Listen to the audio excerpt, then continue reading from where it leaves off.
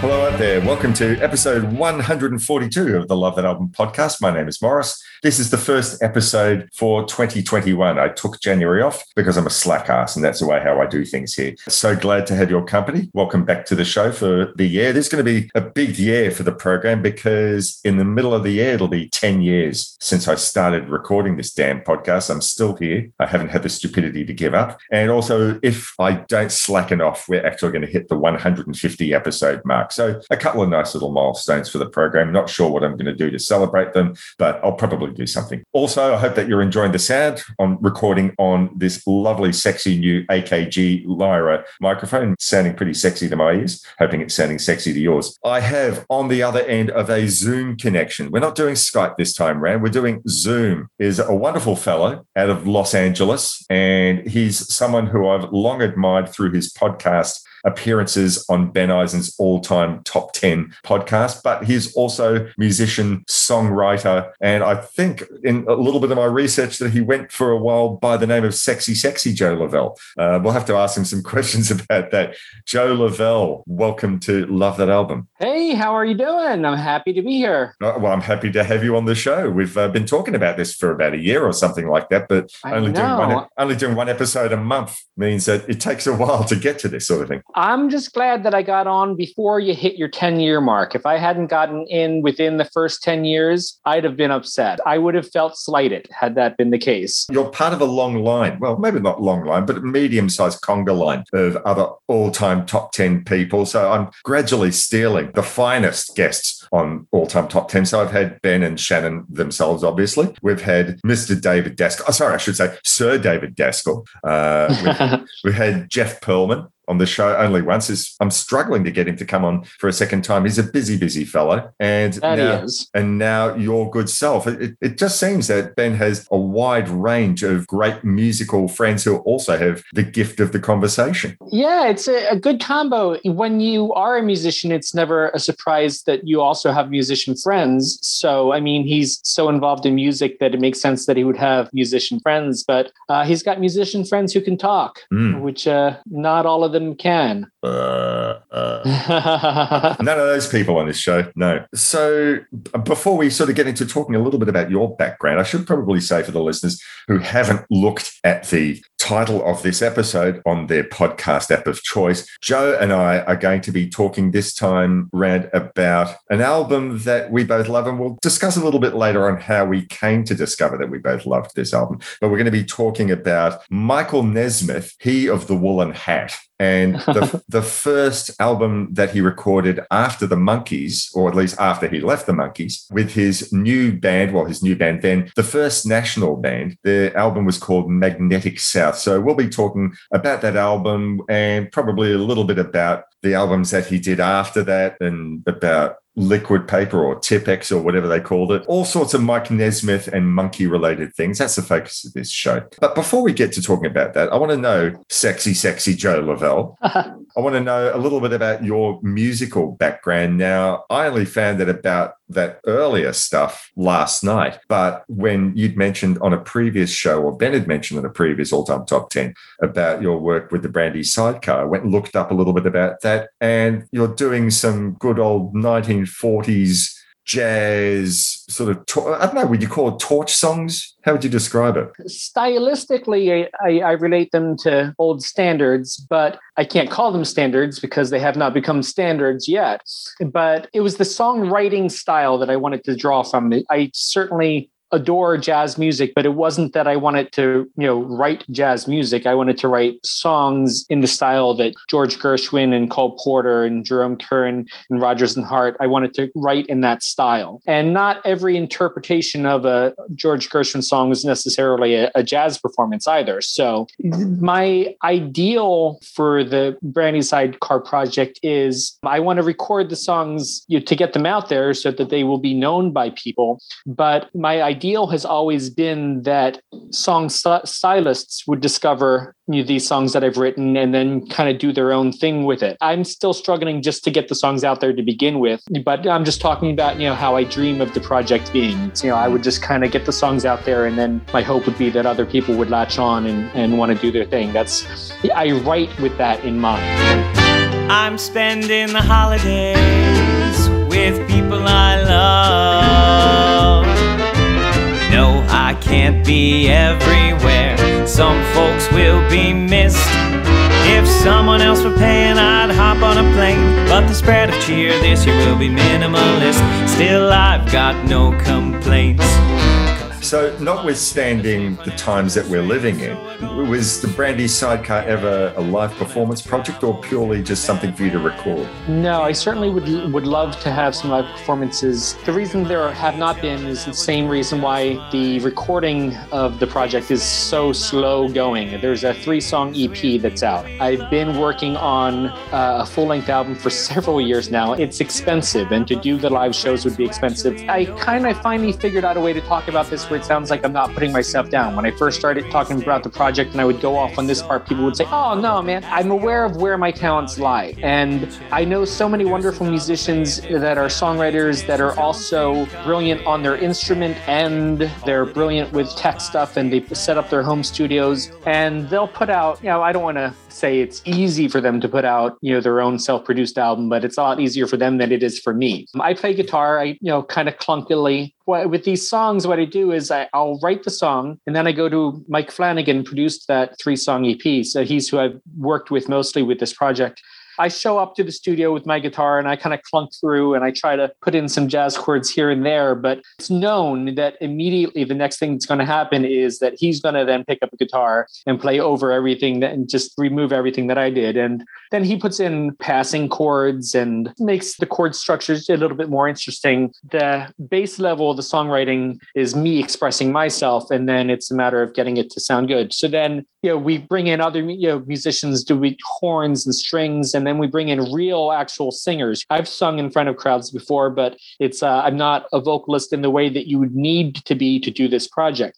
So my guitar playing, my singing, I'm not putting myself down. It's just saying, where are your specific talents? I can't do this style of music in the way that I want it to sound for the audience. So I have to depend on other people. And I'm very lucky that I've got such talented friends that are working for very generous friends rates. But even at friends rates, it's a lot of hours. And, these are people who do need to be compensated for their time. I don't have a whole lot of money. So, I get some money, socked away, and then I bring people in and we record some, and then I kind of let them go their way. And the amount of money that I would have to spend to do a live show, including paying people to rehearse ahead of time, at this point, I only think about how much could I have gotten recorded for that much money. So right now, it's definitely not a priority. When I've got a full album ready to share with the world, then I would like to be able to put on a show to promote it. The music, as it sounds to me, sounds like you'd need to have the sort of concert where you got the gents dressed up in tuxedos and all their finery and the ladies in beautiful satin gowns. And it'd look like one of those 1920s, 1930s jazz orchestra type things where they each got their own stands. It'd be the full production, and that would run into some coin, I imagine. It would indeed. It would indeed. I'm not saying it'll never happen, but it'll be expensive. And, the people who show up and pay $10 at the door, everybody's $10 added up is not going to come close to how much I would have paid out to put it on. But I'll do it anyway, because that is a dream of mine to see it happen that way. All right. Well, what we're going to do now is Joe Lavelle and I are going to have a quick break while Joanne gives you, as in my Joanne, not Mike Nesmith's Joanne, will give you the details for how you can download other episodes of this show and how you can get in contact with us on the socials, how you can email us, all that good stuff. So we'll be back in a couple of moments to be talking about Mike Nesmith and the First National Band. You're listening to Love That Album, episode 142. I got a dusty old pile of vinyl records sitting on my floor. We hope you're enjoying the show. You can find previous episodes at lovethatalbumpodcast.blogspot.com, or you can get it along with any of the other great music discussion shows at rockandrollarchaeology.com, all part of the Pantheon Podcast Network. To keep up to date, subscribe to the show via Apple Podcasts, Stitcher, Spotify, or your podcast app of choice. You can email Morris with feedback or album suggestions at rrrkitchen@yahoo.com.au. Join the Facebook group at facebook.com/groups/lovethatalbum and start a music-related discussion. Rogers, Hank Williams, Mojo Nixon, Hendrix, Haggard, and a whole lot more.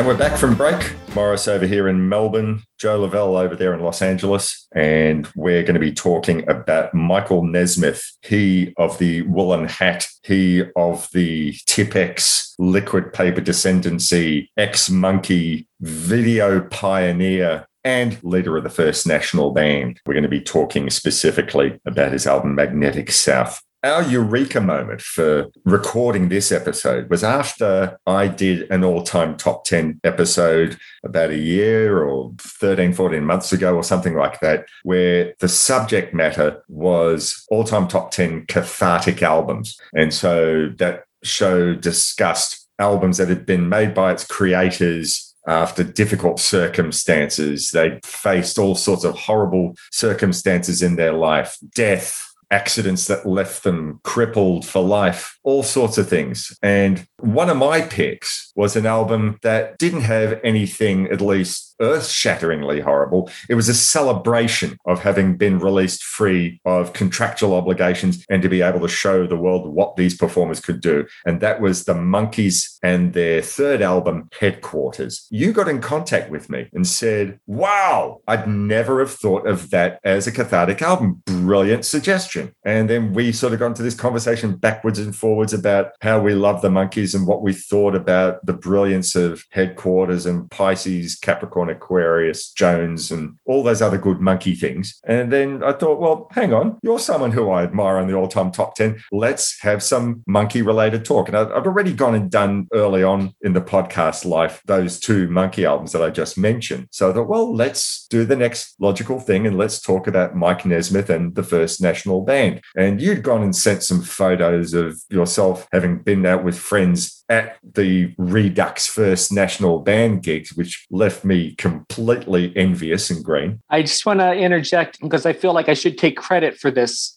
And I would like to be an example for others to do similar things. Those friends that I were with were certainly friends. They're people who I absolutely love, but more to the point, they're my nieces who I, made sure they were raised on wonderful pop culture. To be able to see Michael Nesmith for them, both of them just barely 20, they were absolutely thrilled, to be going to Michael Nesmith shows. And when the older of the two of them was 18, for her 18th birthday, I took her and her sister to see the Monkees perform. That was the first tour that they'd done of Mickey, Peter, and Mike. This was just after Davy Jones had died. Right. And it was the best 18th birthday present she could ever imagine, just because that's who she is, because I had kind of been an influence as they were growing up, and they watched all my Monkees DVDs and listened to the records. And the two of them, I remember when they were like 15 and 13, walking past their bedroom door, which was slightly ajar. And the two of them were singing the Monkey song Going Down, which has the very rapid lyrics. And it's, that kind of challenge to yourself of, can you sing all of the lyrics? Floating in the river with a saturated liver, and I wish I could forgive her, but I do believe she meant it when she told me to forget it, and I bet you will regret it when you find me in the morning wet and drowned, and the wood gets round. I'm going down.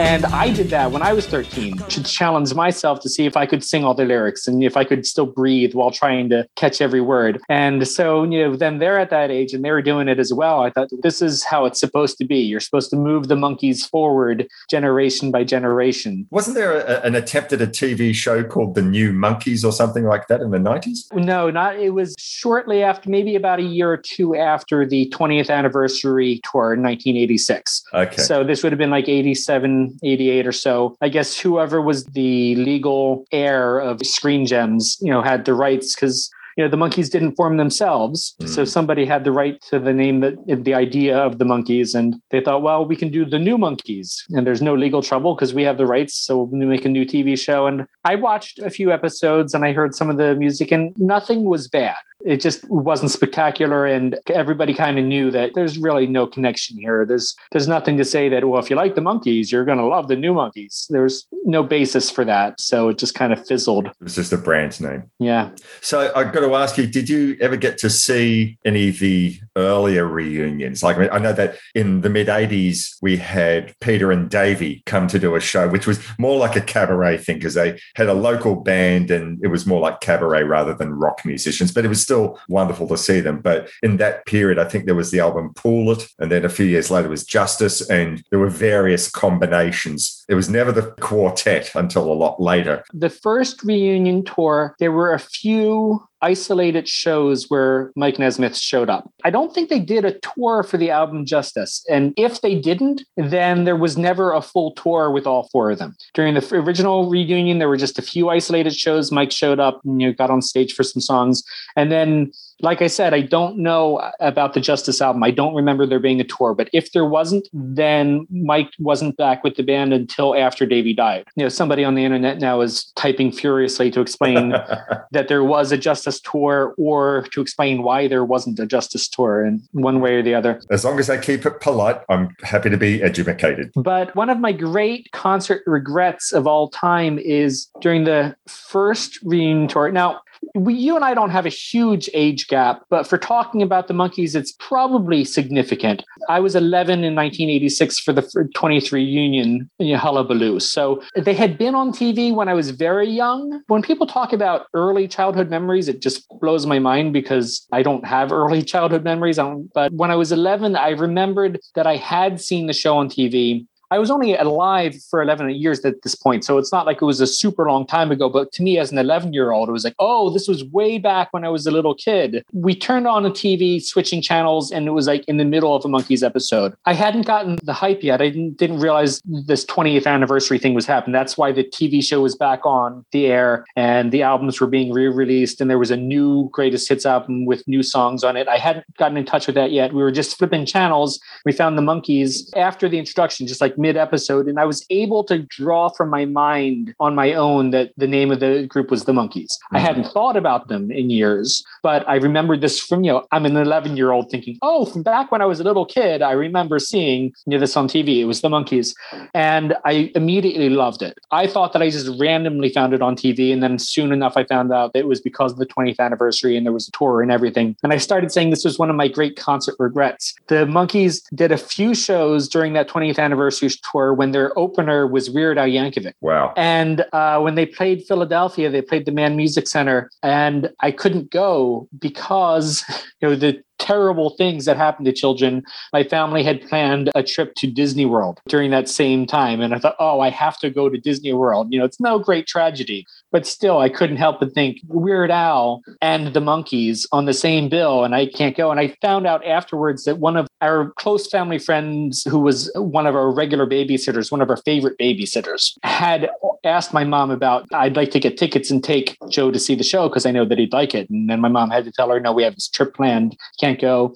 So it wasn't just, this wishful thinking of an 11-year-old. I actually could have gone to that show if our family vacation had been some other time. But I did end up seeing them later in the 80s. So I saw the Mickey, Peter, Davey show. I think I saw that twice in the 80s. And then I saw Mickey, Peter, and Mike 7 or 8 years back when they did that tour. I didn't see any of the Mike and Mickey shows, but I've seen Michael Nesmith a few times now. And I've seen Peter Tork a number of times in small clubs. Just him and a guitar or him and a piano or something? He had a guy that he used to do shows with a lot called James Lee Stanley, and they would perform together, going back and forth, doing songs and sing together in their own songwriting, and then they would also do covers. So I saw the two of them a few times. He had a blues band called Shoe Suede Blues that was they drew from like the blues music that like the jump blues that like immediately preceded rock and roll. So not like the old, Mississippi Delta type stuff. So he would perform pretty regularly at a spot in Santa Monica. And I don't know how many times I saw him there, but it was a good time. He always put on good shows. All right. So where do you go from being a Monkees fan to deciding that you're going to give a listen to the first national band? There are similarities in some ways, which we'll get into, but also it's a step in a different direction. Was it like, oh, that Monkey, he's gone and done this stuff as well, I guess I better listen to that? Or did you just happen to hear the album and think, oh, that's Mike Nesmith? What was your introduction to First National Band? It was kind of slow because a lot of that stuff wasn't in print, wasn't easily available in the mid-'80s. When the Monkees reunion happened, Michael Nesmith or somebody on his behalf put out 2 greatest hits albums of his solo work. One was called The Older Stuff and one was called The Newer Stuff.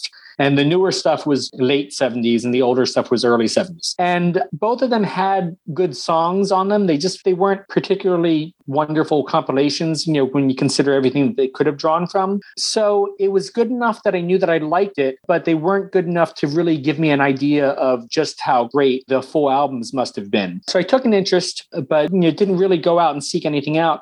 But as time went on and I was more connecting to the Monkees by listening to them rather than watching the shows over and over again, I was just really kind of locking into Michael Nesmith as a songwriter. The other three of them did write songs during the run of the Monkees, but Mike was, of the four of them, was the one that was a prolific songwriter. And I was always surprised when I would find out that there was a Mike song that he didn't write. What Am I Doing Hanging Around was, a big one on the TV show. And I just assumed that Mike had written that. That was written by Michael Martin Murphey. One of my favorite Monkees songs is The Door into Summer, which was written by Nesmith's buddy, Bill Martin, who shows up in some of Nesmith's comedy stuff with the elephant parts. With his fool's gold stacked up all around him, from a killing in the market on the war, the children left King Midas there as they found him in his counting house where nothing counts but more. Wonderful song that I just assumed Nesmith had written. But for the most part, he did write, the songs that he performed, and he wrote wonderfully. And when I was very young, Mickey was my favorite Monkee because I was watching the TV show and Mickey was the one whose humor I connected to the most. As I matured and began to understand deadpan humor, and as I began to understand how valuable a great straight man is, then I started to realize how great Mike is as a comic actor. But when I was 11 years old, it was, Mickey was the one that was my favorite. And gradually, Mike became my favorite. But the thing with favorites, especially when you're kind of coming of age, a favorite is a truth. Like right now, if I change my mind about my favorite of something, I just change my mind about my favorite. But when you establish a favorite, when you're in adolescence, that's a part of who you are. That's a truth. And if you're going to change your favorite, you have to have a reckoning. You have to have an understanding of like, wait a minute, I'm changing gears here. So my favorite became Mike, but I didn't have that reckoning yet. And when I was in college, there was a woman who I was very much in love with, and it was always unrequited. We had a wonderful, friendly relationship, but she was never in love with me like I was in love with her. And her favorite was Mike. And I said to her, oh yeah, Mike's my favorite too, which was true, but I hadn't had the reckoning yet. So when I said it, it didn't feel like a truth. I was just so mad at myself. I thought, well, if I had been able to say it and have it sound real, then, we would have really connected, which of course, I'm sure that had no reason, nothing to do with why we didn't connect romantically. But I believed that if I had my reckoning and had come to terms with the fact that Mike was my favorite, then we would have had a real connection there.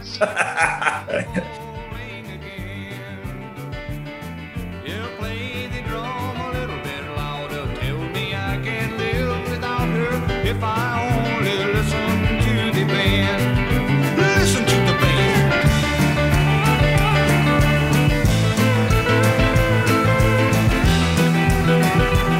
Oh, weren't they good? They made me happy. I think I can make it alone. So let's move on to the notion of country rock. Mike Nesmith is often put into that whole camp of what country rock is. And, we look at that whole time about where that came in as a definition. You got bands like the Flying Burrito Brothers and the International Submarine Band, which were Graham Parsons things. And, he's considered, I guess, the godfather of it all. But, you got the Byrds before that, and you've got the Everly Brothers before that. Could be argued that's country rock. And you got Dylan and the band, and it could be argued that, well, Elvis Presley was country rock, and anything on Sun Records could have been argued as country rock. But when I listen to something like Sweetheart of the Rodeo, that sounds to me like an out-and-out country album, not a country rock album. So it'd be good to be able to sort of say, how can we define what is country rock? I mean, there are even moments where bands that were not put in that bag, like the Beatles and the Stones, they dabbled with country and it sounded rocky, but is that country rock? Despite the fact that Mike Nesmith and the First National Band are not the first band to be under that definition, but they're certainly very, very important. And if you go back to Mike's songs in the Monkees, as you've already sort of gone and mentioned, a lot of those were the more country flavored songs. And in fact, there's those 3 compilations, which I sort of haven't listened to as much as the earlier albums, but the one's called Missing Links, where there's a ton of the songs that were like a repository for the songs that he'd written, but they didn't see fit to put on a Monkees album because whoever it was that came to those decisions said, enough of this country shit, Mike, just do the pop stuff. But it was in his head. And I often sort of think that, well, because those songs were done by Nashville musicians rather than the LA Wrecking Crew that they normally do, they actually sound more straight ahead country, if that makes any sense. And the stuff on the First National Band, certainly from the Loose Salute albums and Nevada Fighter albums, and certainly the Second National Band, sound like he's going exploring more of the rock side. But this First National Band album, there's a bit of a rock side. There's a lot of things going on that album. There really is. I don't know if I want to have the tangent first or the tangent after we talk about country rock. I have a few things to say about country rock. Sure. But as far as there being a lot of different things on the First National Band, the first record, the one that we're talking about, there really is a lot of different stuff happening on the record. And there was a recent episode you talked about, and I don't know if you agree with me in terms of Magnetic South, but you talked about some albums have a calling card as a first opening track. Yes. And I really think Calico Girlfriend is a calling card because it's got that Texas two-step mixed with samba kind of a feel to it. And I don't know who was anticipating Mike's first record, but it was definitely anticipated in some way, either by Monkees fans or just music people in general knew that, okay, what's he going to do now that he's not a Monkee? And you start off with that first track and it doesn't sound like the Monkees. It doesn't sound like the Byrds. It doesn't sound like the Finding Burrito Brothers. It's kind of an announcement to me that he says, you know what? Don't think about what you expect this is going to be. Just let me take you on a ride.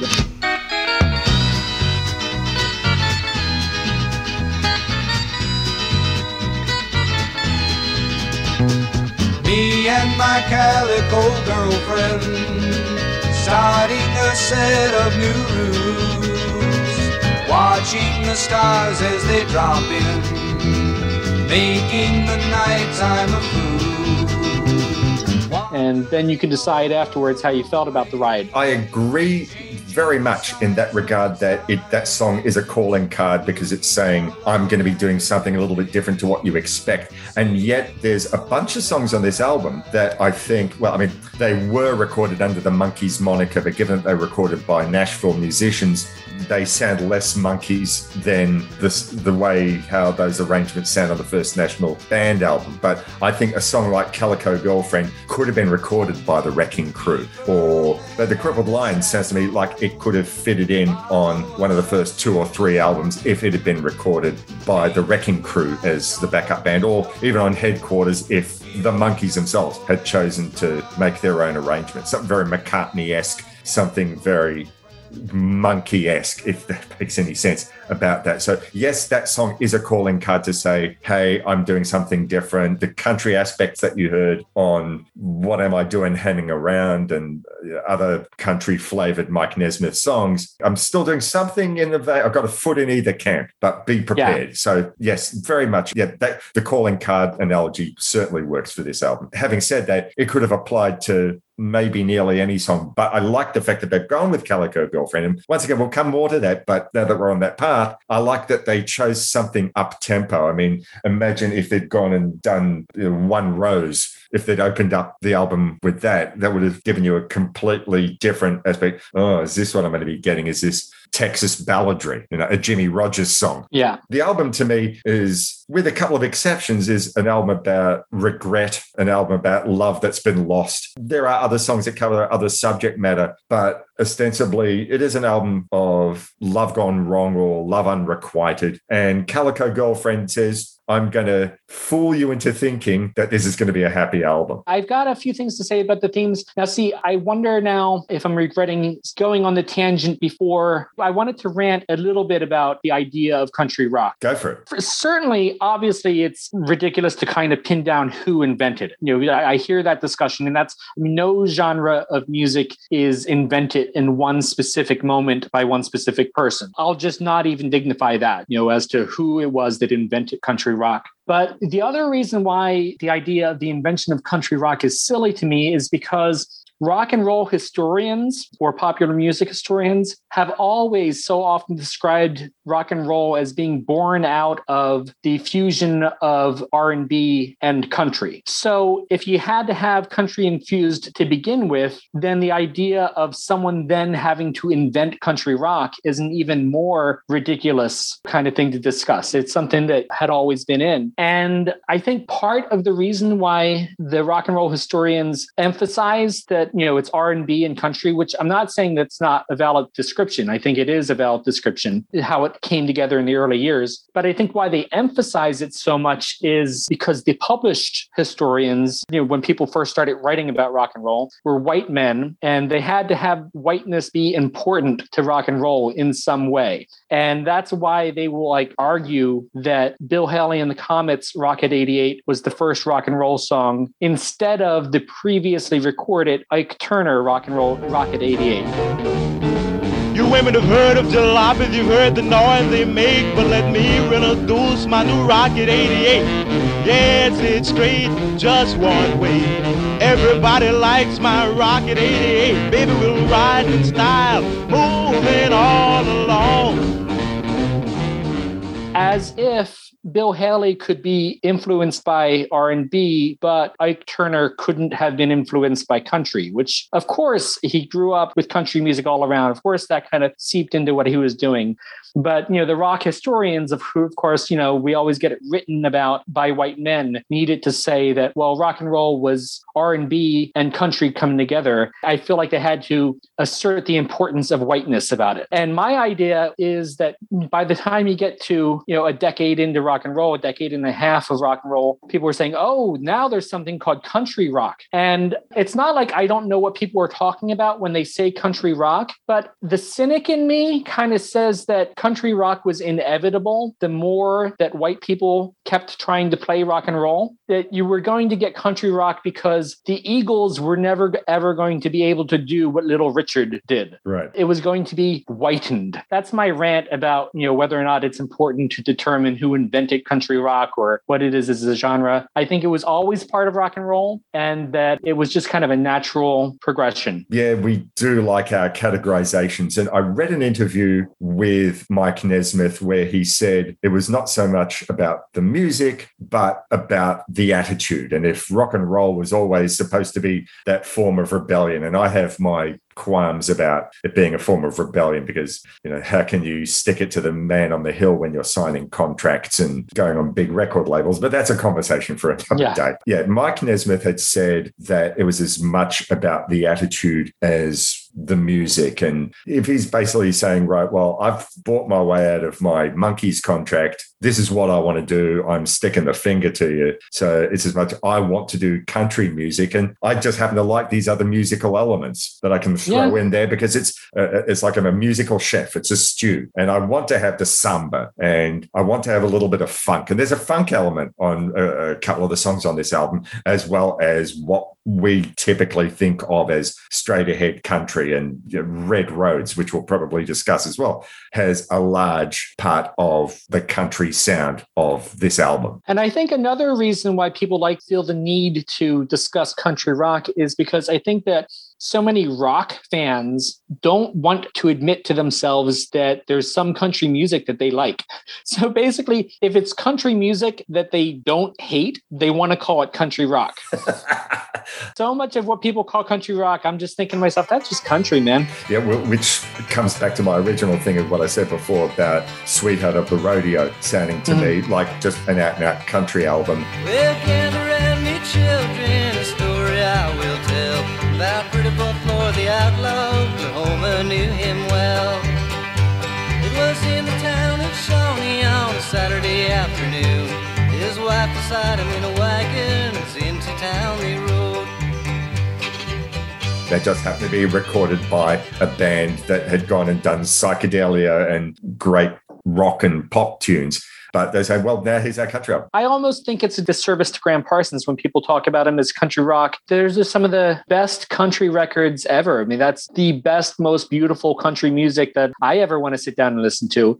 I'd rather call him, one of the best country musicians than I feel like you're not really honoring where he came from if you feel like you have to call it country rock. I like also the fact that there are musicians who don't do what we think of as country music, who he definitely had an influence on. So I've got this great tribute album to Graham Parsons called Return of the Grievous Angel. And you've got, besides, I guess, Emmylou Harris, who was his muse and was obviously going to be on that, but you've got the Pretenders on that album, and you've got Elvis Costello on that album, and Wilco, who I guess in their early days were what we'd think of as country rock. Their AM album is definitely continuing on from the Uncle Tupelo vein. And there was that whole thing in the 90s about alt country, and there's another label unto itself, but it's rock musicians possibly who liked country sounds. And I hear what you're saying about it's possibly doing a disservice, but I also sort of like the fact that the people in the musician fraternity, as opposed to just people who go out and buy the records, just like to listen.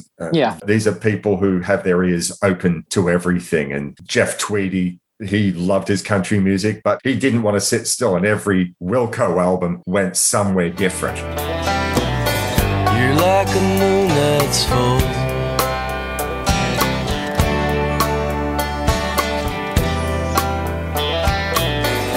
across a sea of foam. I'm the sky you've been burning.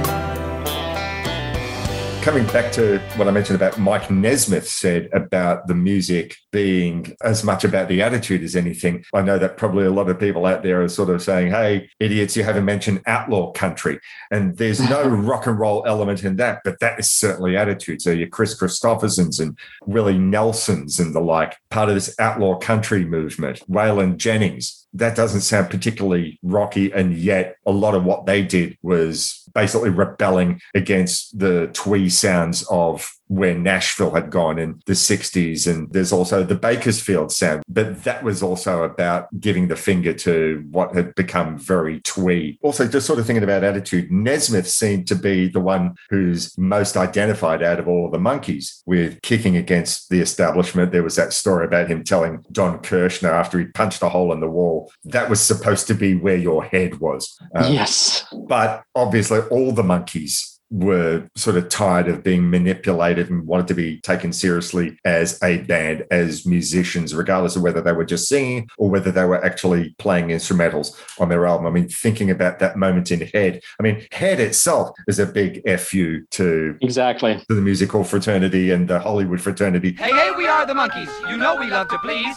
A manufactured image with no philosophies. That is their rebellion. So where was this going with country rock? I guess it puts pay to what Mike's assertion that country rock was as much about giving the finger as it was about how it sounded to the listener's ears. As to speaking to the idea of rebelling against the idea of what the Monkees had originated as, Nesmith, it's really clear that he was thinking about his post-Monkees ventures from before he even agreed to sign on for the Monkees. It was like he had this very forward thinking, where's this all going to go? And like, what contacts am I going to make while doing this Monkees gig? Who am I going to meet and be able to work with? And whose money am I going to get to spend? He kind of saw from the very beginning that, well, we're auditioning for a TV show, but they're going to promote this as a band. So how are we going to handle that when it comes up? And his earliest songs that he did with the Monkees, he insisted on having Peter Tork come in and play in addition to the Wrecking Crew people.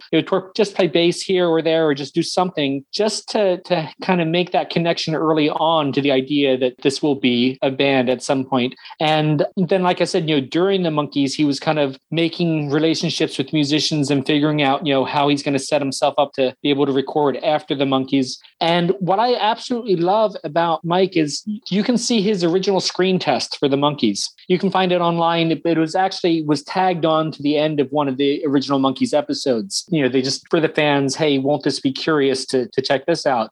what I love about it is he's auditioning the producers. He's not auditioning for them. He's there to decide whether or not he wants to do this TV show. He's not going in hoping that they'll pick him. And he's not really taking them all that seriously. You can tell that there's a part of him that thinks, yeah, this could be good for me, but it's not like fingers crossed, hope I get this. And, he just kind of wants to know what the terms are going to be. And he's deciding in this moment, you see it on his face. He's deciding whether or not he wants to allow them to put him in this show rather than, oh, I hope that they do.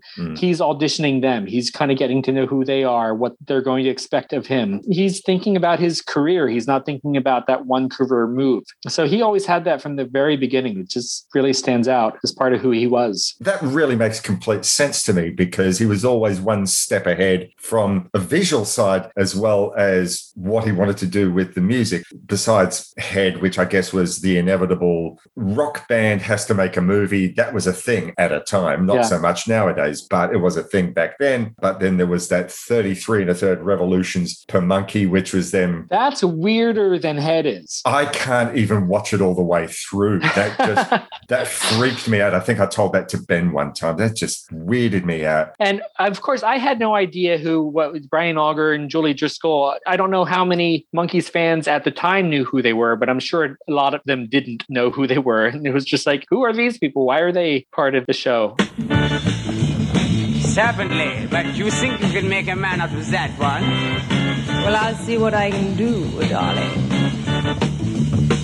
I only watched for the first time this week Elephant Parts. I do remember, like back in the early days of VHS tapes and libraries and all that, seeing a big poster in my local video shop. So this had been on VHS, and I think I even recall one of my friends who was an early adopter of technology might have even had a laser disc of it. But I only got to see that for the first time this week as prep for this show. It makes sense that he did that. We'll come in a moment for how this was obviously a pioneering move. But just the humor in that, Mike had said in an interview that he never regretted being a monkey. I think a lot of people were sort of under the impression that there was the camaraderie, obviously, between the four of them. And the fact that they've sort of done these reunion tours and Off and On and where they've done these interviews, that seems pretty obvious to me that they were friends and that they enjoyed each other's company. But I think he never regretted, at least as how I understood what he said in this interview, he never regretted the experience of being a monkey. It taught him much.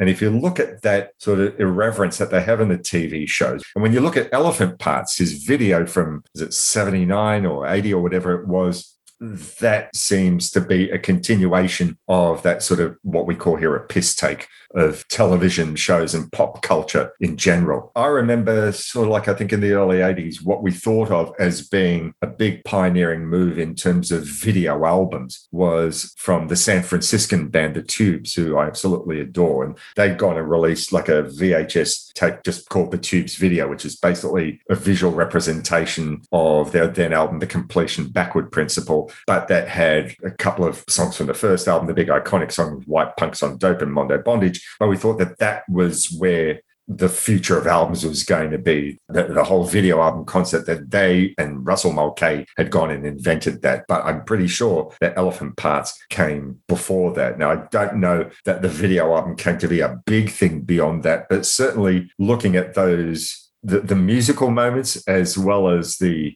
comedy moments in the show, it's more surreal in a way than traditional American TV show, variety show comedy sketches. It's not your Donnie and Marie, or it's not your Carol Burnett. It's not Carol Burnett show. As wonderful as I love Carol Burnett, but there's a surreal element to it, which is something that the Monkees, I guess, had pioneered years before. And I know that the Monkees TV show gets often slagged on as being not that funny, not that great. And, you know, there are some episodes which I don't think are that great, but there are some which I think absolutely fantastic. And what they were aiming to do still sort of works for me. And I see a continuation of that in Elephant Parts. And I guess is rather my long way of saying is that when Mike says he has no regrets about the Monkees days, Elephant Parts, made 10 years or so after his last episode of the Monkees, is evidence of that. It has very much that same spirit. I agree. As we'll come into when talking about the album, that sense of humor is carried on, maybe subconsciously, it's just the way how I interpret it, with the music on the album. I actually have a good segue, I guess. We're talking about Elephant Parts.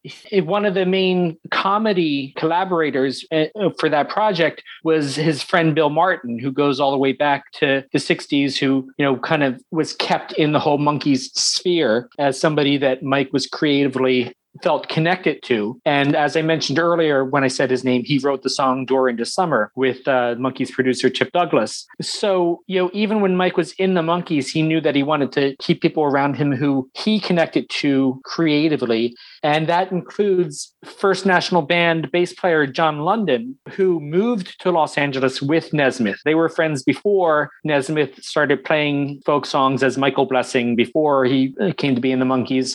And, Nesmith kept John London involved. He played on some Monkees tracks. He was Mike Nesmith's stand-in on the television show. He knew that this was the guy that he wanted to work with, so he just kept him around the whole time. And then when the Monkees were done, the two of them were in the First National Band together. If we take a break, that's fine, but we can take that previous conversation about him looking forward and we can attach it to how he formed the First National Band when we come back from break. All right. Okay. You're listening to episode 142 of Love That Album. Morris here and Joe over there. We'll be back in a moment. Beyond the blue horizon. Michael Nesmith. Is he putting us all on?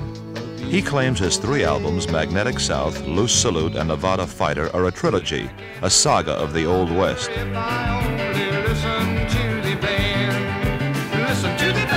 He says the tip-off to the trilogy is the songs on the second side of each album.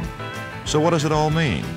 Nesmith says it's about what it's about. Drifting along with the tumbling tumbleweeds. It's worth finding out for yourself. Magnetic South, Loose Salute, and Nevada Fighter, a trilogy by a cowboy for today's America, Michael Nesmith, and the First National Band.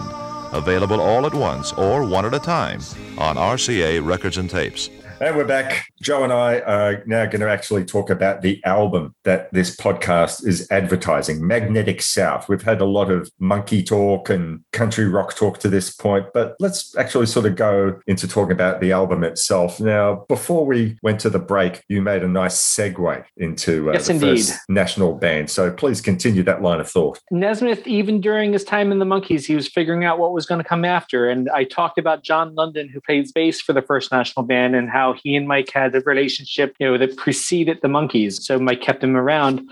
John Ware, who plays drums, Mike Nesmith, while he was in the Monkees, he produced, it was just a single. They didn't put out a full album, but he produced a single for a band called the Corvettes. And John Ware played drums, and John London played bass, with Mike Nesmith producing for this band. The Corvettes ended up being kind of the touring backup band for Linda Ronstadt after she split with the Stone Ponies. Of course, she was doing Mike Nesmith's songs. She did Different Drum, of course, was a huge hit, but she also did some of Shelley's Blues, which is one of my favorites. And then O.J. Red Rhodes, he was actually a Wrecking Crew player. Not every song requires a slide guitar, so he's not as prominently, mentioned when you talk about the Wrecking Crew as some of the other people were, the Carol Kay and the people who played on almost everything. O.J. Red Rhodes was a Wrecking Crew player. So, with the Monkees, that's how Nesmith got to know him. And O.J. Red Rhodes, before the First National Band, he played on Monkees songs, he played on Beach Boys songs, The Byrds, Spanky and Our Gang, The Carpenters. James Taylor. Yes, indeed. Mike basically had the guys around him who were going to be the First National Band before the Monkees even had come to a close. So it was a very natural step forward. I read an interview with John Ware, and he said that he basically had to talk Mike into, not like twisting his arm, but with Mike sort of not sure what he was going to do next, but he knew he wanted to buy his contract out from the Monkees. So John Ware said, you really need to start a new band. You need to just hit the ground running with this. And as you say, the start of the First National Band, they went and rehearsed and recorded. They put together a whole bunch of songs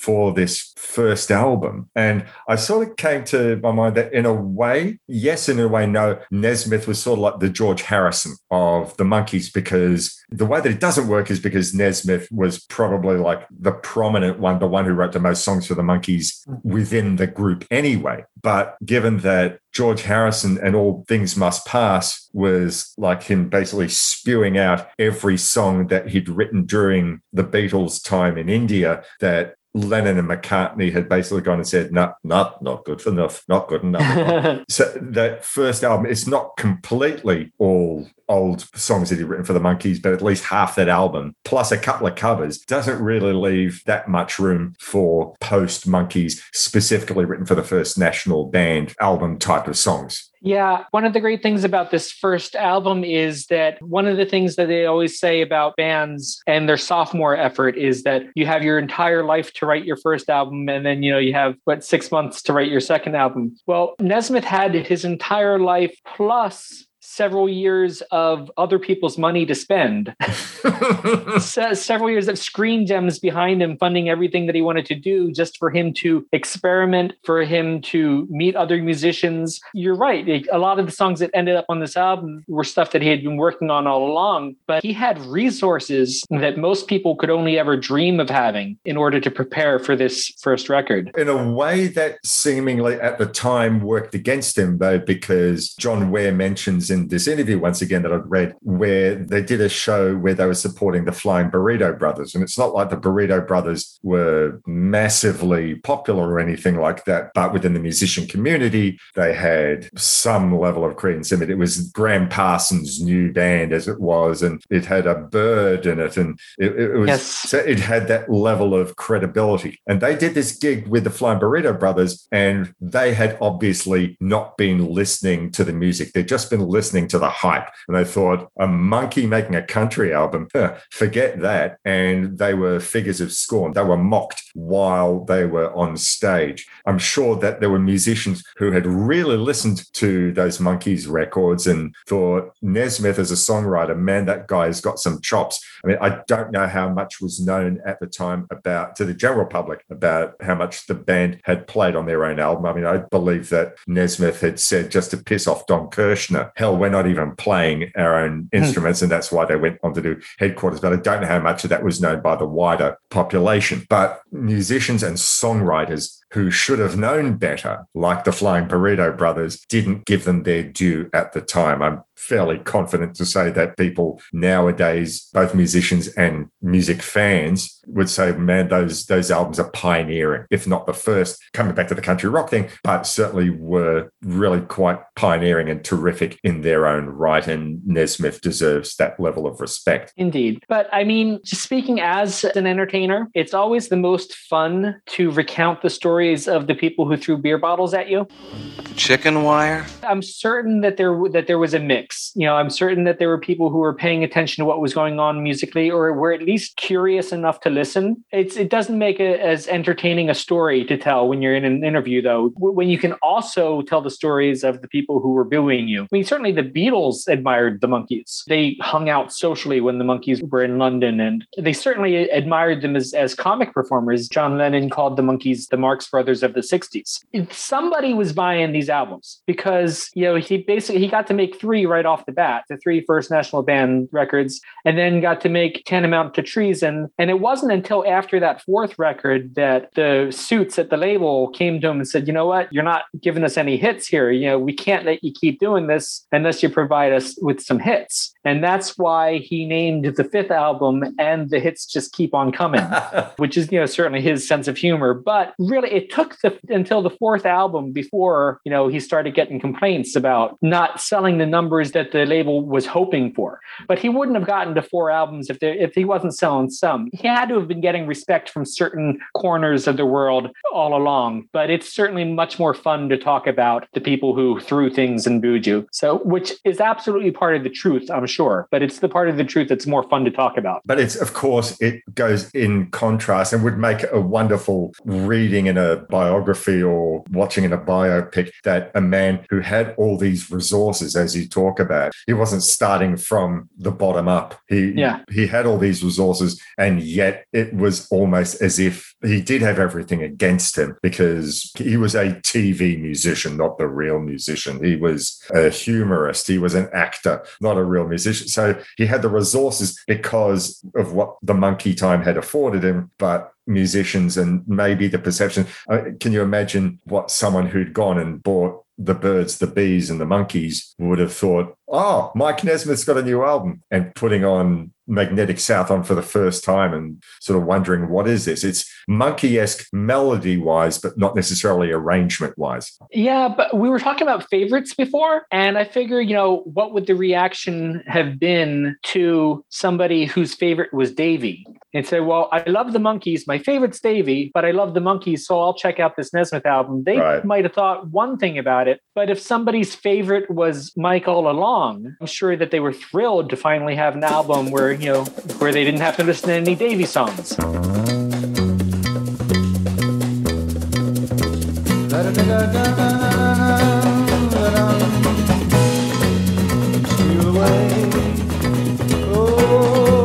Going back to Rhode Island, going way back to Rhode Island, shaking the rockers in Rhode Island. So we were talking in the first half about Calico Girlfriend being a calling card. And this does set the tone for it being something different, not necessarily being typical of the rest of the album, neither musically or lyrically wise, because as given some indication, I see this as an album of shaking the fist or an album of love's regrets. But I do love that this song, it starts out as a song, but then you have this instrumental middle eight, which goes a little bit more jazzy in that regard. He's basically showing, I can do anything. I choose to do this, but let me show you. You think I don't have the chops? I've got musicians. We have the chops. We can do absolutely anything. Red Roads on this particular song is front and center of everything.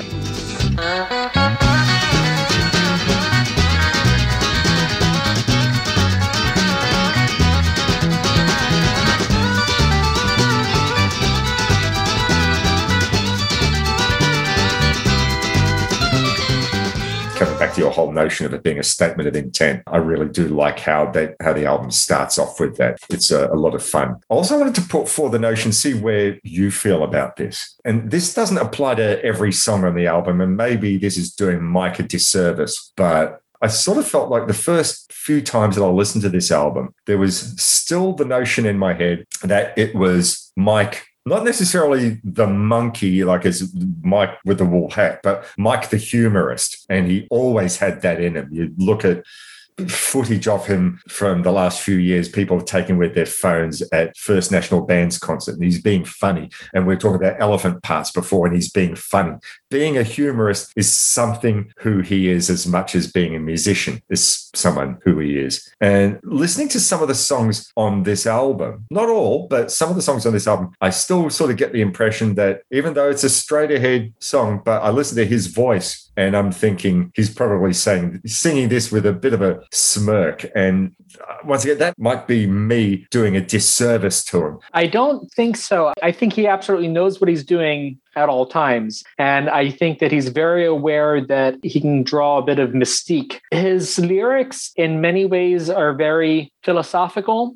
And then he's also got humor. He'll blend back and forth in such a way where you're left not knowing if he just sang something with deep meaning behind it or if he's just pulling your leg. I think that's fully intentional on his part. I think that's kind of part of his mystique. And I think it's part of how he keeps himself humble as well. Like any of us, he does have certain grand thoughts, but he's not the kind of person who's going to put his grand thoughts out there only on a grand platform of listen to my wisdom. I think he's aware that a lot of what we think of as our own wisdom often isn't quite wise, but it might be. So I think that's just kind of one of the core elements of how I think of him as an artist, is blending this philosophical approach with his humor. It's not always obvious, and you might play to someone else who say, I don't get what you're saying about it. And certainly someone who's not aware of anything else that he's done except the First National Band album, and there's no one who fits that description. But you would say, hey, to someone who was younger, had never seen the Monkees, and just put this album in front of them, they may not get that, and yet maybe. So an example of this is probably the most well-known song from this album, the song Joanne. Her name was Joanne, and she lived in a meadow by a pond. And she touched me for a moment with a look that spoke to me of her sweet love. Then the woman that she was drove her on with desperation. And I tried playing this to my wife, Joanne, who's actually, I think last night she said to me, all right, play it to me again. And she was very kind to me in letting me play it all the way through, and then said, yep, no, that's it. Well, I think part of it is like, it is a little bit frustrating to have a song that people want to tell you should be associated with you. I don't know how many times in my life I have had people ask me where I'm going with that gun in my hand. I think I might have even done it on our first connection. They all seem to think that they're the first person to have thought of it. So I can kind of feel for her on this, you know.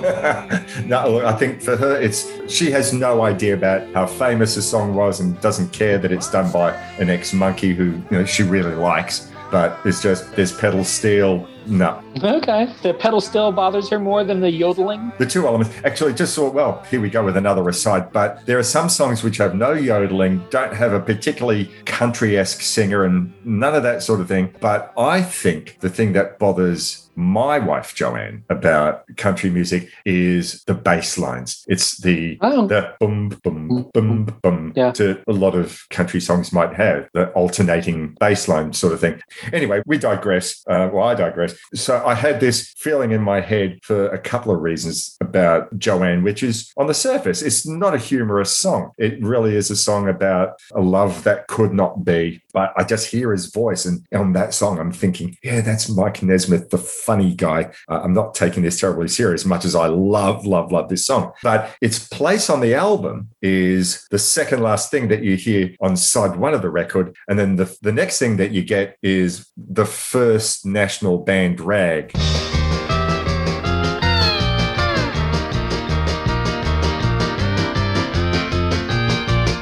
Well, we're going to take a short intermission, my friends. We'll be back right after you turn the record over. The band's playing this really up-tempo. Well, howdy, friends. We've come to the end of side one, and we can continue on with this music if you go and change the record over. And that's really a bit of a piss take, and it's no one else would put that after a song like Joanne, except Mike. I got to tell you, preparing for our discussion today, and I started actually looking up the album on the internet and reading different things. I only just today learned about the First National Rag, that little bit at the end of side one. I bought this album. It was in the 90s. Nez put out a reissue that he oversaw himself, which was called The First National Band Complete, and it's all 3 records. Oh, right. On CD. And then also on a long playing cassette. And because you don't turn the record over, I suppose that's why he made the decision. I want to assert that this was a reissue that he oversaw. So it's not like somebody else, made the decision to pull this, but he pulled it. He did not include it. It just goes from Joanne right into Mama Nantucket. Oh, wow. And I only today found out that, and then I looked it up on YouTube and I gave a listen to it, and it's funny and I love it. All this time, I never even knew that was part of this record. I know that when Tom Petty put out his Full Moon Fever album back in the 80s, there's that moment where he covers all bases. He says, this is the point in the album where if you have the record or the cassette, you'd turn it over. Not relevant for you CD people, but if you have the record, please turn it over now. Okay, And now we will continue with the record. I forgot about that bit. Actually, I'd love to know whether that was a thing, whether lots of artists did that. That could be a good all-time top 10, now turn the record over tracks. Yes. I suspect that might be a little hard up. We might have only got the only two, but who knows? But the position of the first national band Rag on the record sort of reaffirmed in my mind that, yeah, you can't always take Mike Nesmith terribly seriously. He's doing everything with a wink and a nod. And then watching this week for the first time the Elephant Parts video, the opening of that. So you got to hear, yes. Her name was Rodan. Her name was Rodan, and she lived in the ocean off Japan.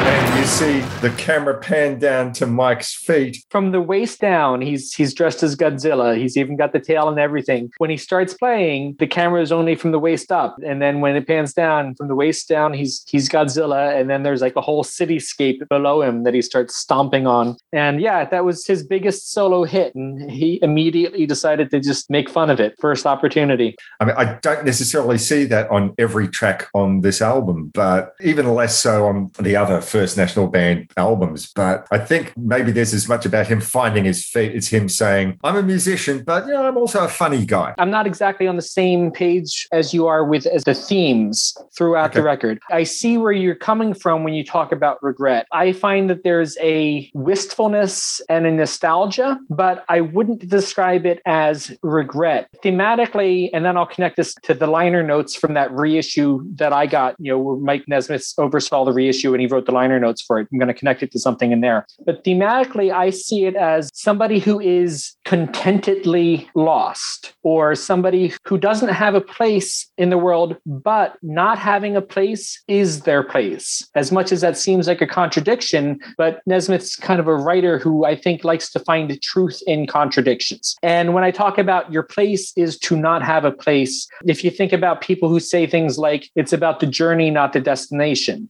And this whole album for me, thematically, it's like somebody who's on a journey and he's fine knowing that he's not where he was, and he's fine knowing that he hasn't landed on a destination. And he's just going to kind of move through it, knowing that moving through is what he's meant to be doing. I mean, even in Joanne, I can see where the regret is in that, but he's the man in the song, which is clear from the opening verse. But by the end of the verse, Joanne and the man and the time that made them both run, he's referring to himself in the third person, because that's a different person now. He's beyond that and he's moved on and he's somebody else. Even though he is the man from the story in the song, that man is now somebody else. And it's this wistful, you know, kind of nostalgic thing. And there's regret in there, I give you that. But for me, it's more the idea of constantly moving and not moving towards a destination, but not mourning what you've left behind. And in the liner notes for the reissue, he talked about the position that he was in 1969, 1970. He thought that America was at a point where the culture was forcing itself forward, were his words. And he said that he felt empowered with an objective sensibility because of his position as a television actor whose star was thankfully fading. He had a certain isolation where like he couldn't just go to the grocery store like anyone else would because he'd be too recognized. But he said that isolation gave him an advantage to examine America from a corner of the room, is how he says it. When I think of it as this kind of idea of this journey, and I really feel like you look at this album as a whole, he is kind of looking from the corner of the room and he has his commentary on it. He's very at peace commenting on chaos. I like that notion that he's there as America's commentator. And the song which I think definitely personifies that on this album would be Mama Nantucket. I see all the people running, coming from miles around. Everybody singing a different tune. See them all fall down.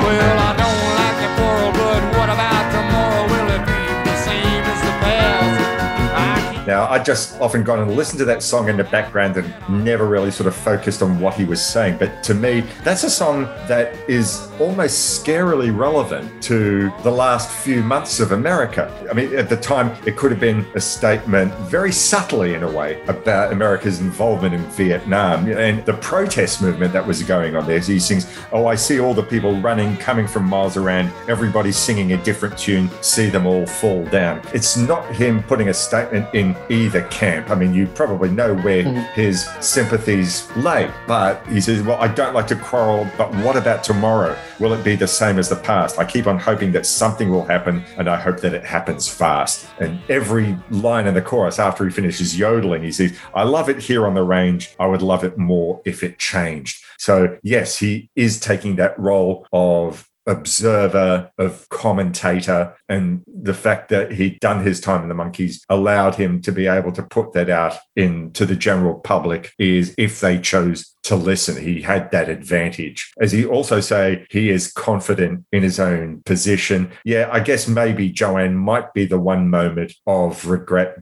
and I like where you're going with that, as it being, I've been there and yes, it's wistful. I'm at peace, but this is what I have to say about what's happened before. Another good companion piece for Joanne. In fact, maybe if you were to look at some of these songs as a continual story of each other, 9 Times Blue is to me the same character as the one who's singing Joanne.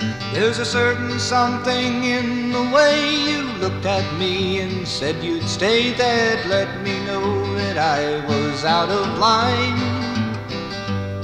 But I didn't know what else to do, and like a fool I tested you by demanding things of you which weren't mine. But he's saying, I treated you like crap and I know that, and I deserve to have been kicked to the curb. I'm a different guy now, but I'm not begging for forgiveness. I'm just acknowledging that I did wrong by you. There's a self-awareness there, and it's one of my favorites. It's also one of the songs that I'm most likely to play when I pick up a guitar just at home in my apartment. If I'm going to play a Nesmith song, that's one of the ones that I play. I enjoy that song a lot. And it's the kind of thing where, like, just think no one else would have written this song. There's a certain something in the way you looked at me and said you'd stay that let me know that I was out of line. And I, demanded things of you which weren't mine. It's like nobody's that self-reflective without also being penitent. So he's acknowledging his horribleness, but without any penitence, but also without arrogance. Without penitence, without arrogance. Well, there's so many songs out there where there's either, I know I treated you poorly, but take me back, baby, because otherwise if you don't, I'm going to die. It makes it about himself rather than about the person who he's supposedly apologizing to. But then you get, I guess, really misogynistic songs from the period going back to, Run for Your Life by the Beatles, or John Lennon's moment in which at least he had the decency to say, fuck, I hated that song. A Man Needs a Maid, Under My Thumb. Under My Thumb is exactly where I was going to go. Right. Okay. So Mick Jagger would never have sung 9 Times Blue. Yeah. Just the idea of a song that nobody else would write except Nesmith. This jumps ahead a few albums, but one of my favorite songs by him is on, and the hits just keep on coming. It's The Upside of Goodbye. There was an element of majesty in the way the lady said that she was leaving in the morning for the coast. And that goodbye should have brought me pain, but I watched her quickly check the reins of emotions which unloosed would cripple most. Then the thing that struck me strangely, there was an element of majesty in the way the lady said that she was leaving in the morning for the coast. That goodbye should have caused me pain, but I watched her quickly check the reins of emotions which unleashed would cripple most. And the thing that struck me strangely was the feeling that I had when she was gone. The few that left before had left me empty, but she left me with a fullness to lead on. It's like the most beautiful song about being dumped ever.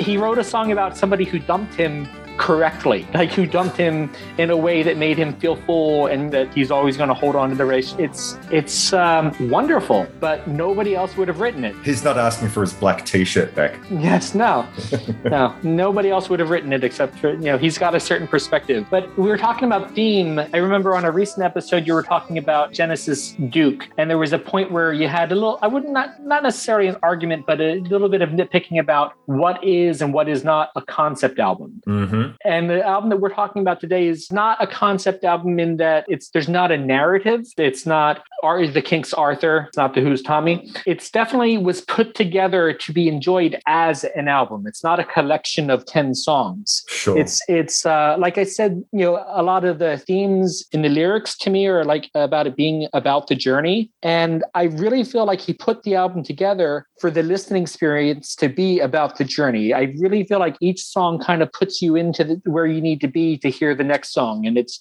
kind of takes you along with it in the way that Depp feels very deliberate and constructed bit by bit. And we're talking about 9 Times Blue. That's one of my favorite songs, but you can't take that song from not this recording. You can't take that song and put it on a mixtape because it doesn't have an ending. It goes right into the next song. You can't, if you just put that song only, it cuts off abruptly because it was recorded to just keep on going. And several of the songs, they kind of end in a way where you're prepared for the next song to begin. To be fair, I guess a lot of albums from that period, maybe the late 60s onwards, where albums became a thing, and I think FM radio was hitting its stride in the US, albums became a thing. And the whole concept of a whole collection of great songs was going to be a thing. Didn't necessarily make them concept albums, but it was conceptually meant to be listened to as one thing rather than a whole. Rather than here are the songs that you've heard played on the radio, and here's the filler that we do to make the album round out to 35 minutes. And certainly this album, whilst not being, as you say, not like Tommy or like being Arthur or the Village Green Preservation Society, but yes, it is meant to be listened to as a wonderful collection. And I just love being able to go and putting on the record and turning over the side to be able to hear it as a whole. When you get to the end, you get to Beyond the Blue Horizon. When I listen to the album as a whole, when I get to that point, it feels like a closing credits song, like I've just watched a movie and now the credits are going to roll.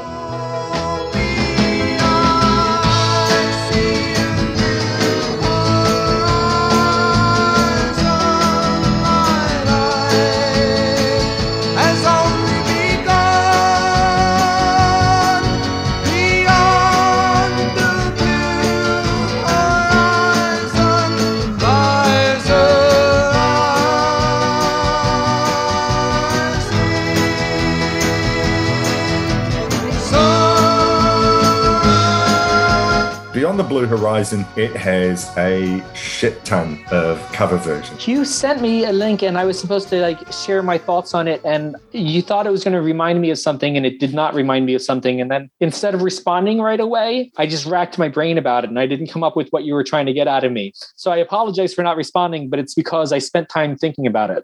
I was doing a bit of research about the song Beyond the Blue Horizon, and the first recorded version, as far as I've been able to sort of determine, was from the American soprano Jeanette MacDonald.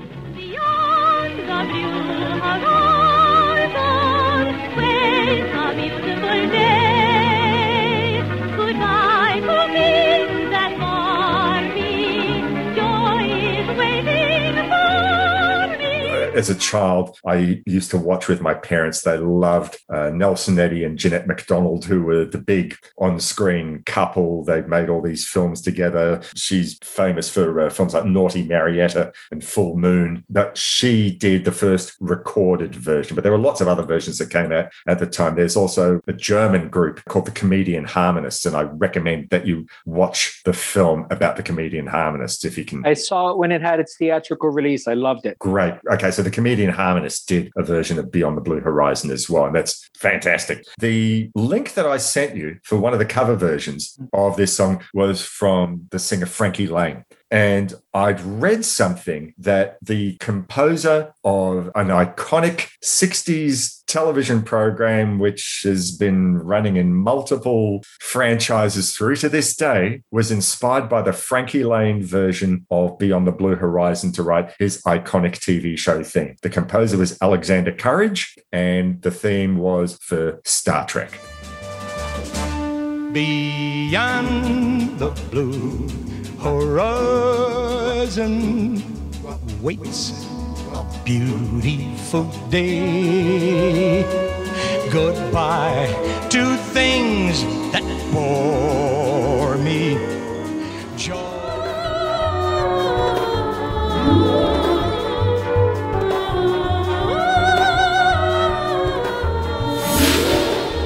Oh, okay. I read this, I thought, hang on, let me go. And you listen to the first 45 seconds or so and think, oh, that doesn't sound anything like, and then it gets into it. First with the rhythm, and then the horn section plays this melody, and you think, oh, I completely get it. I sent a note to my sister, who I used to watch Star Trek with as a kid. She's a big Trek fan. And I sent her this note and said, have a listen to this and see what it makes you think of. And she wrote back to me like within 2 minutes saying, oh, you mean the Star Trek theme? Yeah, I knew that for years. That just absolutely blew my mind, that this song, which I'd only ever associated with Michael Nesmith, had a connection to Star Trek. Wonderful. So for this song, the whole theme, what we now call Americana, is very applicable to this song in my mind more than anything else, and cinematically. You listen to this arrangement and it starts off, he doesn't even get to the proper singing of the song until about 3 minutes into the song. We start off, sounds like the tape recorder is following him around. He's waking up on a new day on the farm. We get the alarm clock ticking in the background.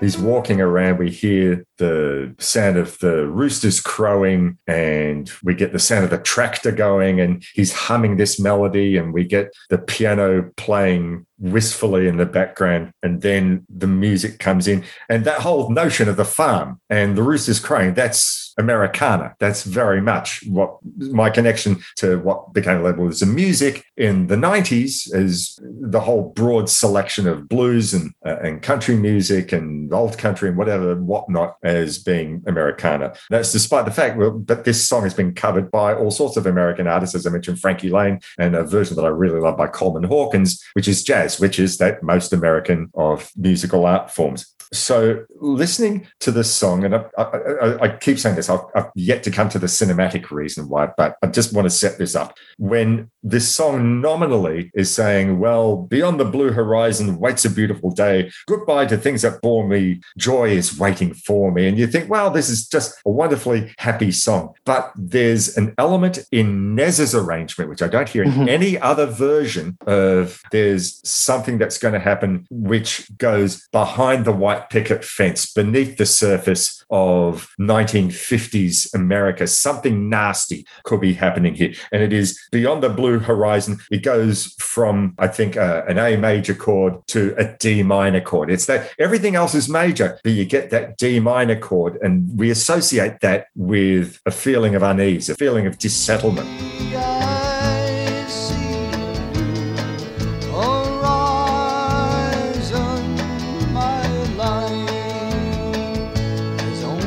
Goodbye to things that bore me. There's that D minor chord again. And then when he gets to some lines later on in the song where he sings, beyond the blue horizon lies a rising sun, that is B minor, D minor, B minor, D minor. And with the combination of those instruments, with the pedal steel, with the arrangement, there's just something that sounds, he's not quite convincing. Like if we're watching a movie and we think everything is sunny, everything is rosy, but you know that there's no story without some conflict, without some contradiction to how the start of the film is set up. And so the film that this reminds me of is David Lynch's Blue Velvet. Heineken!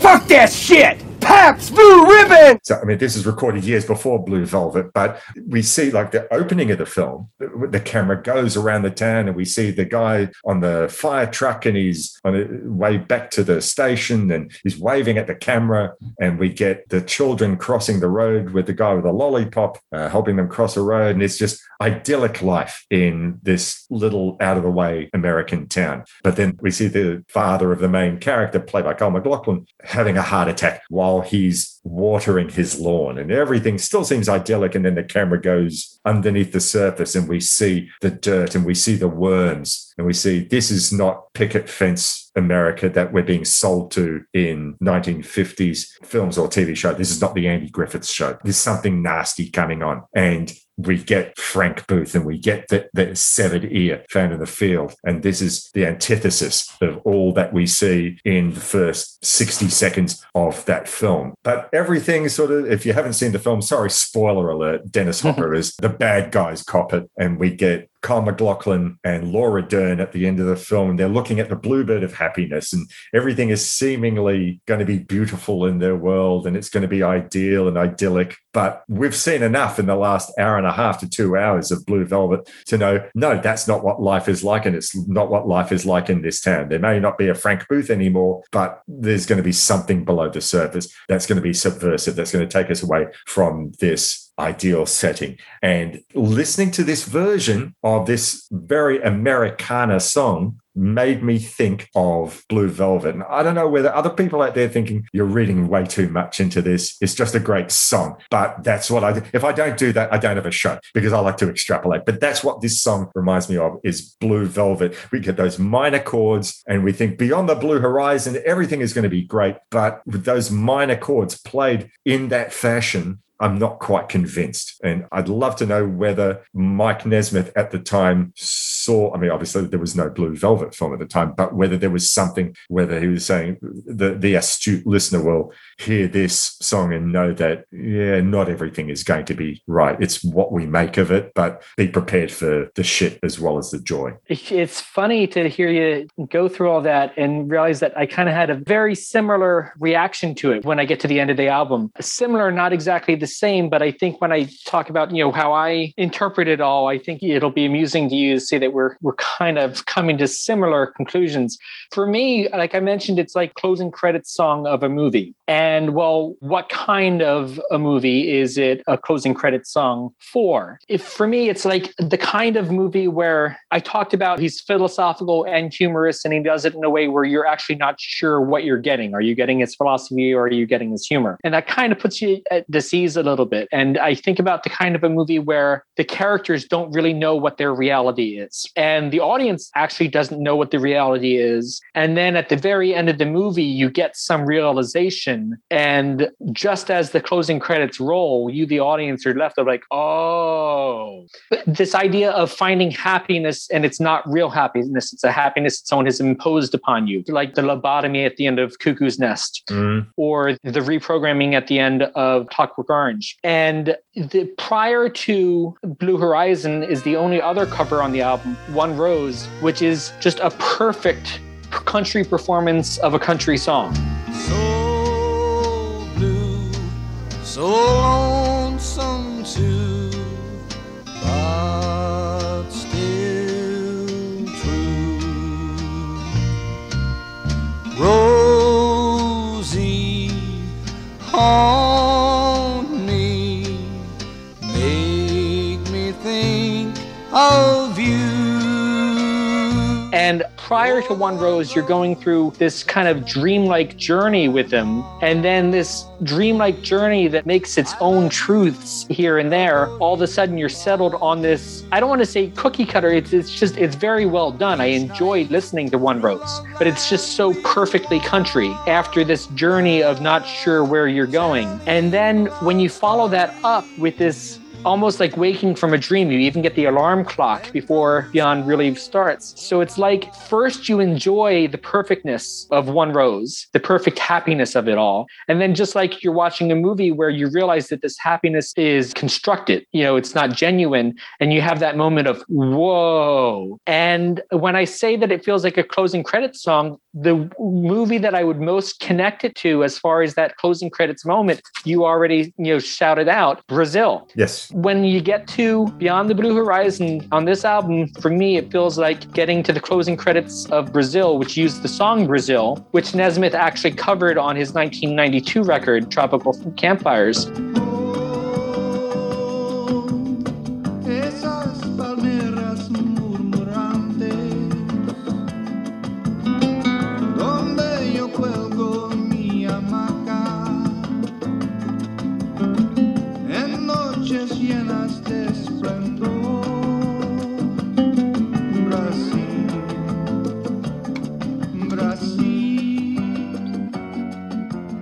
Which he's knows so much about music, and he might have felt connected to that song from childhood, but I don't know, maybe he felt very connected to that movie. I don't know, but it has a Brazil feel to me when we get to the end of this record, and that's another part of the reason why I say that it's maybe not a concept album, but if you'll accept concepty as an adjective, it's concepty. It's like I feel like I've been on one journey with twists and turns and revelations. If I listen to it nonstop, it comes down to Mike Nesmith saying, I'm not going to impose a story on you. These are these songs, you read into it how you see fit, but I'm going to give you the mood. And you said it perfectly there, saying that we have this dreamy sequence. And then when we get to Beyond the Blue Horizon and he's out of the dream, it's like, well, you have your new day ahead of you. As I've already gone to mention with those minor chords, it says, well, just be careful out there because this is no longer your dream. This is reality. You might have a bright day ahead of you, but there's always something waiting to get in your way. For me, it's like if there's a character who you're watching, like you're watching a movie, like I said, I have a cinematic experience. If there's a character, then that character's experience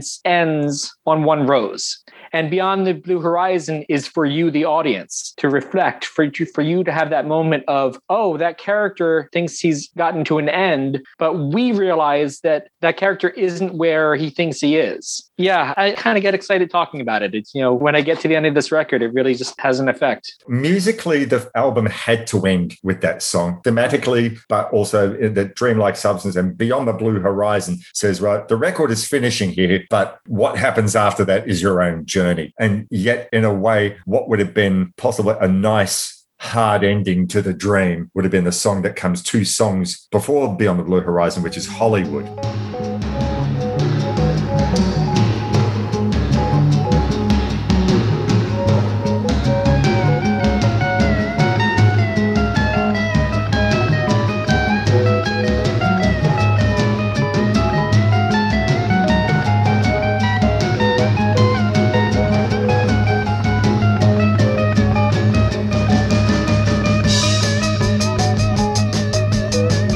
We've been talking about film and David Lynch film and Terry Gilliam film, and they're both creators.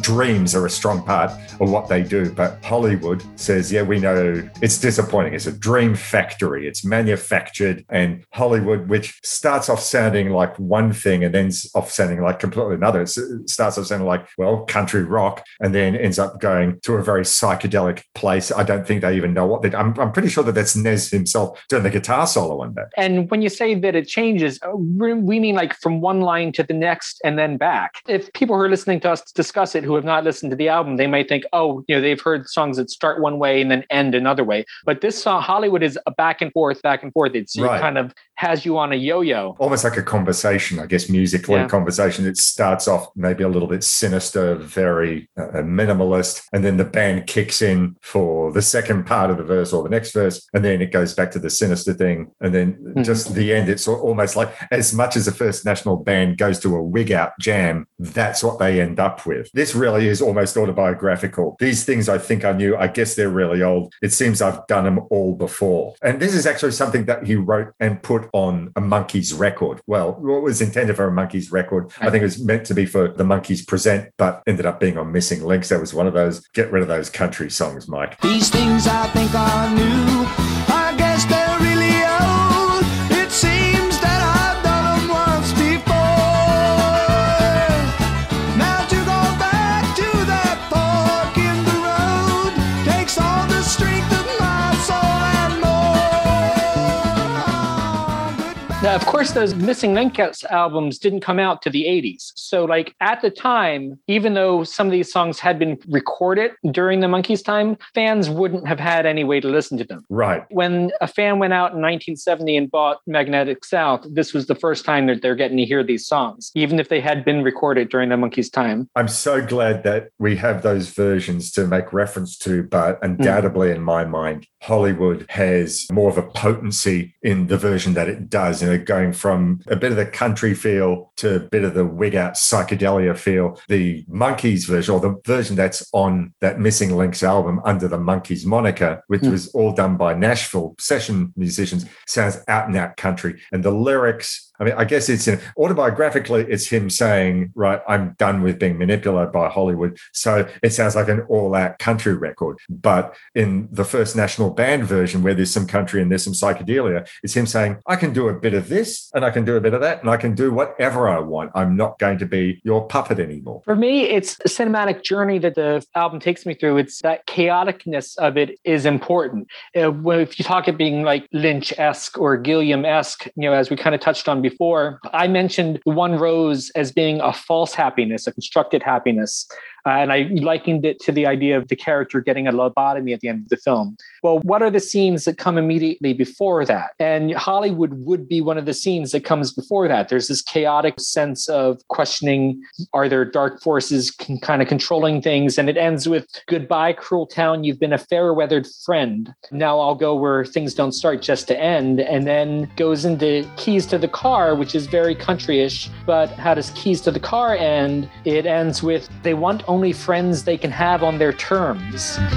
If you say you're their friend, I'm afraid you will learn. They want only friends they can have on their terms. But the love that you show them will give you an edge. For authority is more than wearing a badge, and but the love that you show them will give you an edge, for authority is more than wearing a badge. So it's very Terry Gilliam to me when you put it all together. And when the character has these realizations that there's something sinister going on, and then all of a sudden it's One Rose, which feels very fabricated happiness, everything that leads up to it, that's what makes Beyond the Blue Horizon feel like a credits song to me. Okay, so film ends at One Rose in the best Gilliam tradition. And you mentioned before Clockwork Orange. I mean, how does that end? He's gone back to his original self. Yeah. And we end up with the closing credits of Singing in the Rain, which takes on more of an irony than it otherwise would have. So one thing that we sort of haven't spoken about, and I haven't mentioned it too much in other shows, but the way how you've sort of gone and brought to this conversation is sequencing. Also, what we were talking before about albums being definitive statements, not just necessarily because it's Tommy or it's Arthur, where there's a very definite story, but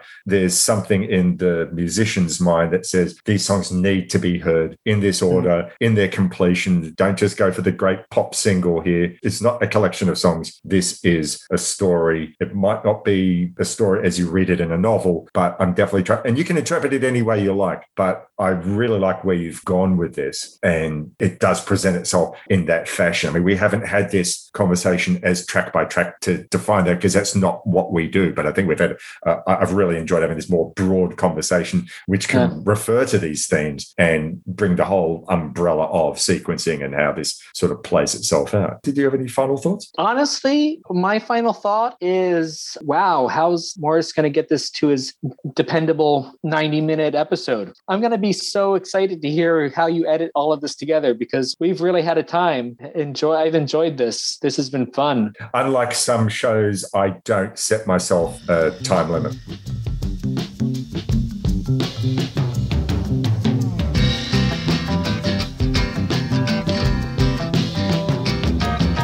Little Red Rider, ride on the railroad, and she cried.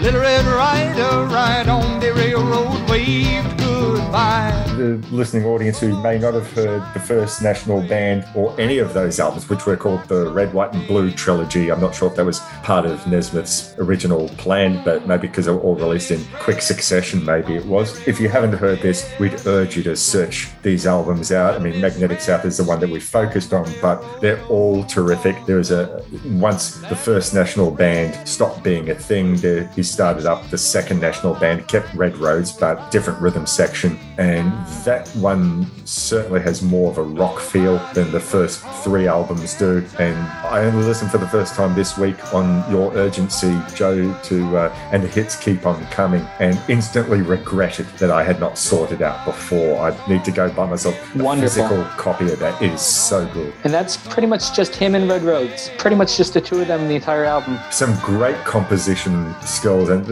I think I might have mentioned that before with Crippled Lion, but there's some moments in there which sound a little bit McCartney-esque to me on that album. But when it ultimately comes down to it, I also tend to think of, wow, this sounds like a song that Nesmith could have written in his time in the Monkees. And I don't mean to sort of keep coming back, Monkees, but it's just more about the fact that he had a distinctive style. He could do other things arrangement-wise, but the mark of a great songwriter to me is where you hear something and you say, yeah, that sounds like a Mike Nesmith song. And I don't know how many songwriters you can speak of. Sure, you can say, right, well, that guitar sound belongs to Richard Thompson, or this sounds like whoever, but the fact that you can say a songwriter, no matter who plays it, you'll be able to recognize that songwriter. That's a mark of a master craftsman. All I can end off with is saying I'm envious that you got to see the First National Band. Obviously, it's not the same lineup.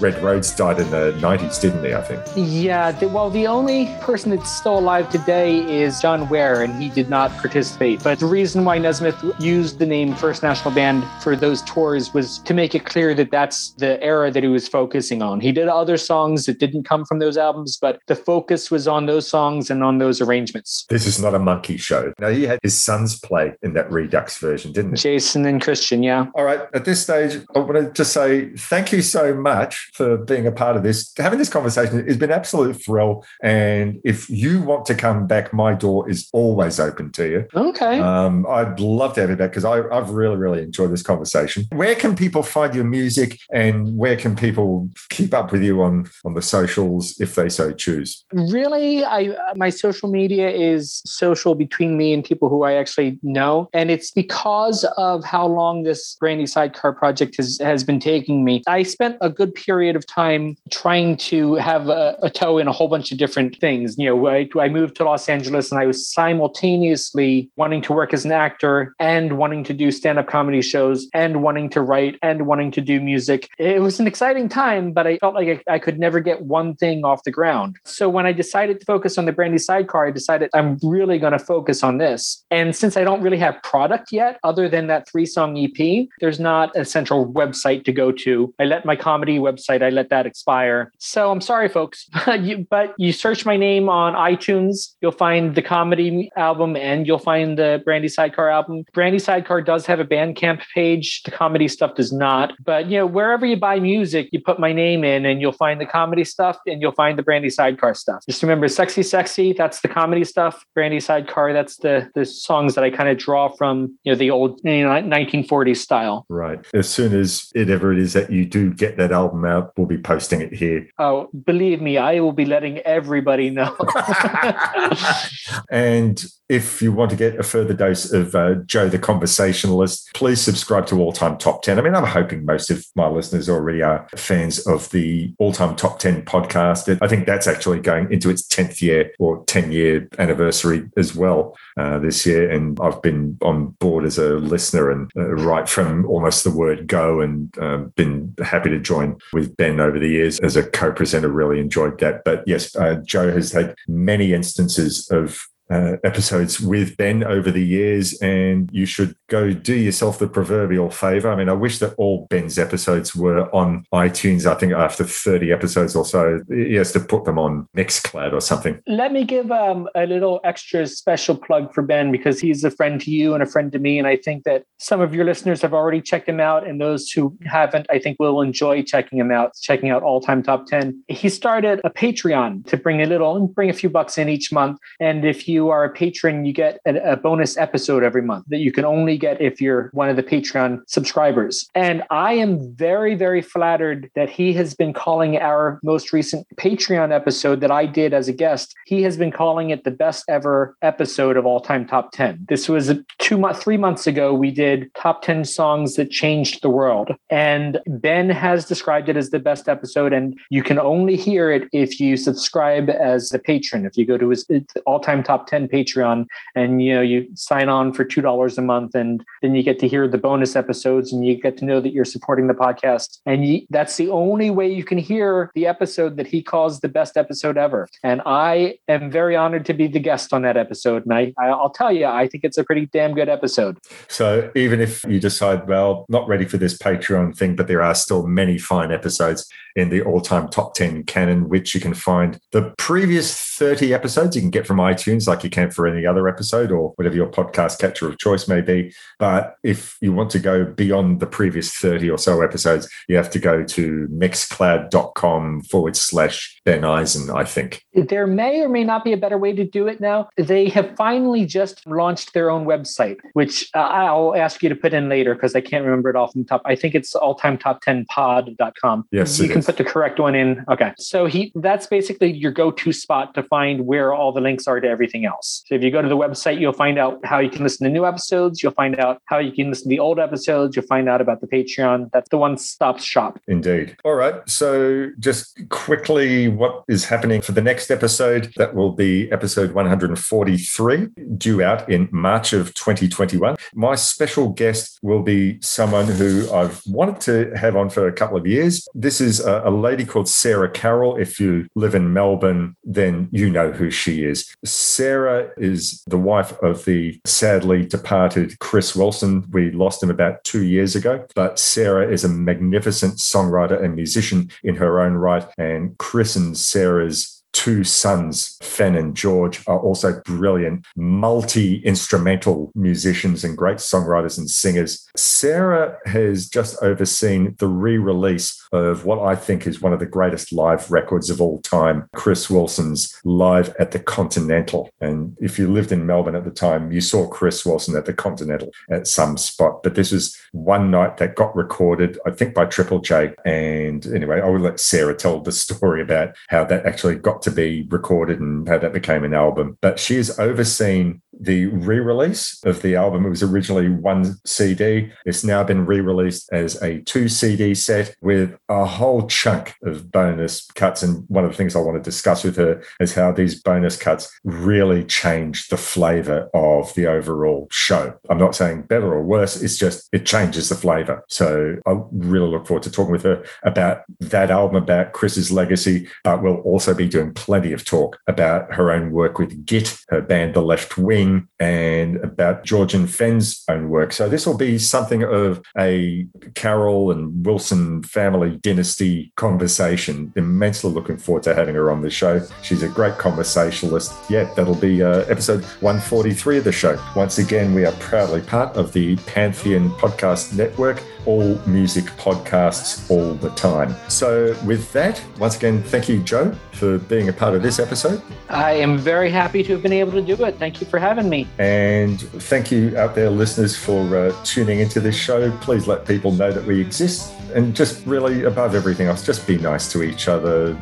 what the world needs now is just to be nice to each other because, well, we've gone through some pretty traumatic months and there have been some improvements in the world, but there's a lot of horrible things up on the horizon. Beyond the Blue Horizon could have been written for this time. Be nice. With the minor chords. With the minor chords. With Red Rhodes playing them sinisterly on his pedal steel. Until next month, all the best. Cheers. So I move